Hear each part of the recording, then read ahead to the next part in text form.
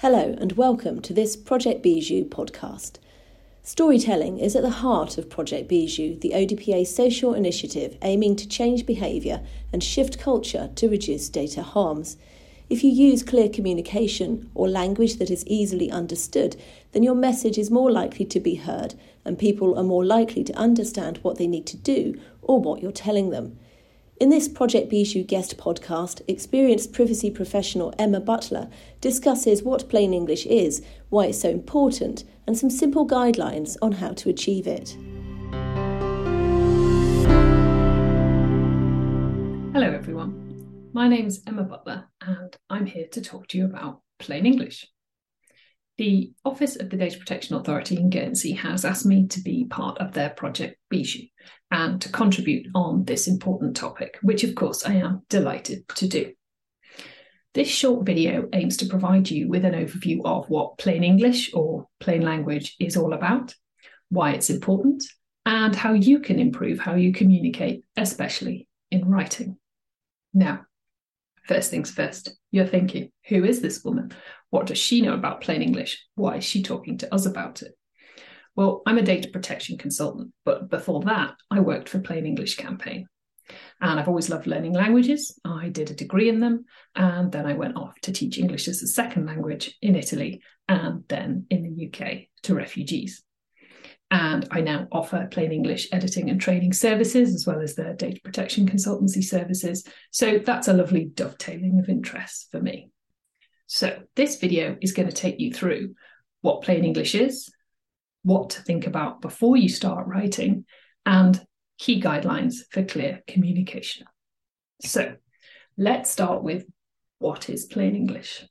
Now, one of the most common misconceptions about it is that it's Janet and John language, that it's about dumbing down what you write, or it's about treating people as though they're children. But none of this is true. Plain English can be summarised as this: read it once to understand it. If you have to read a sentence more than once to get what it's going on about, then chances are it wasn't written clearly enough. Now, we've all had experiences of sentences that go on forever, have a million commas, a load of double negatives, bit of jargon, maybe some weird Latin phrases in there, and baffling bureaucratic phrases that we have to go online and look up because we don't know what they mean.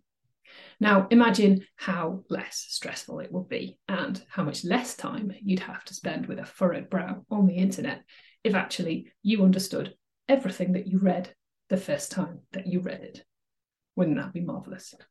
Well, being able to communicate clearly makes a massive difference to your reader and to you as an organisation and how you come across and therefore your brand.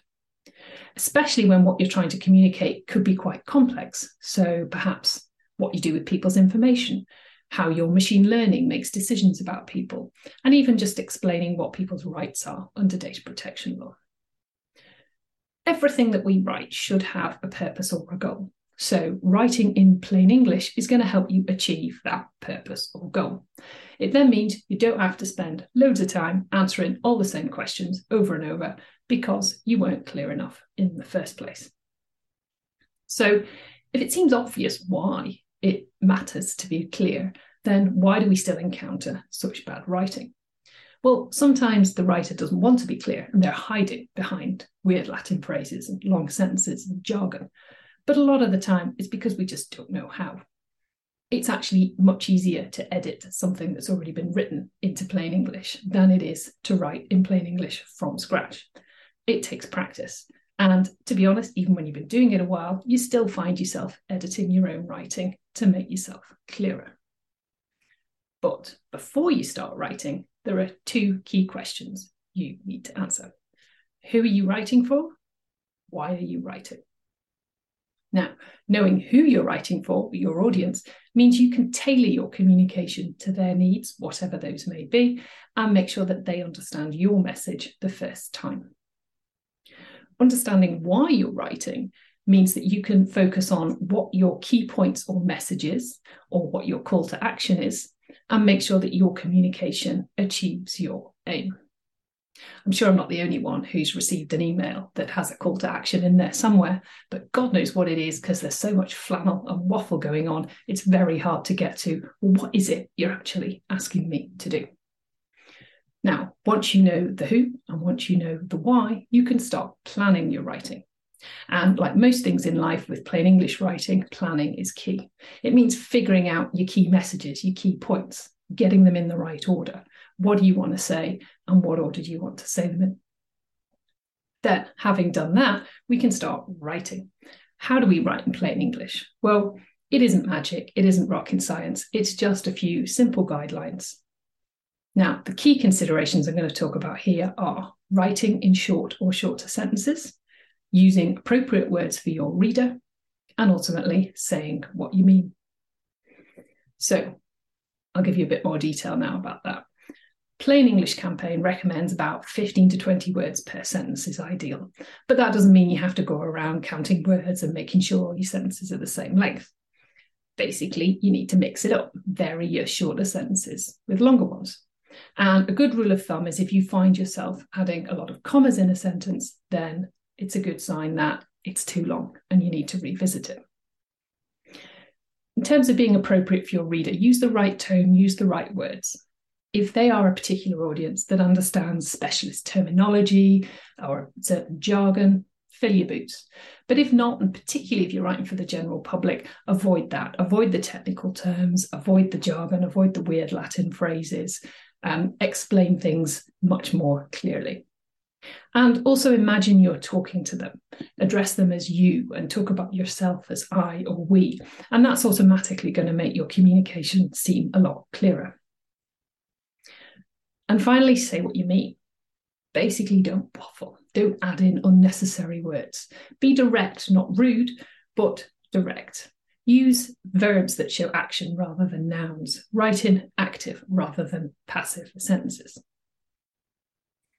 And then one final point. It's very important to be inclusive and accessible in your writing. So when you're considering who your audience are, consider whether any of them have a dominant language that isn't English. Consider whether they might have visual impairments, they might be dyslexic, they might be colourblind, or perhaps they need to use screen readers.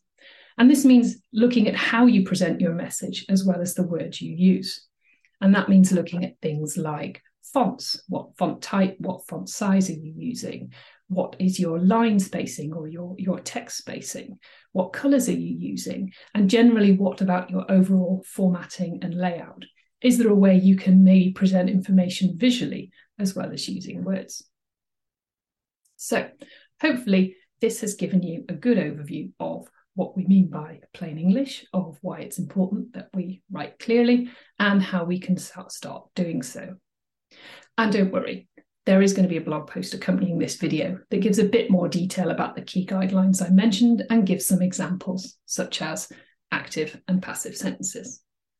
Now, if you remember nothing else, remember this. If every time you write, you aim to be clear, helpful, human, and polite, then you're not going to go far wrong. So off you go and happy writing. So remember, using plain English is about aiming to write in a way that can be understood the first time it's read. To do this means knowing who you're writing for and understanding why you're writing it in the first place, clarifying your key messages. And don't forget to look at the font, layout and formatting. Your audience is likely to include people with learning differences or who have English as an additional language. You'll find Emma's video and her related blog post in the Project Bijou area of our website under Theme 4, What Drives Behavioural Change. And don't forget there's also lots more relevant content and fascinating contributions on our website at odpa.gg/bijou, spelled Bijou. Thanks for listening and goodbye.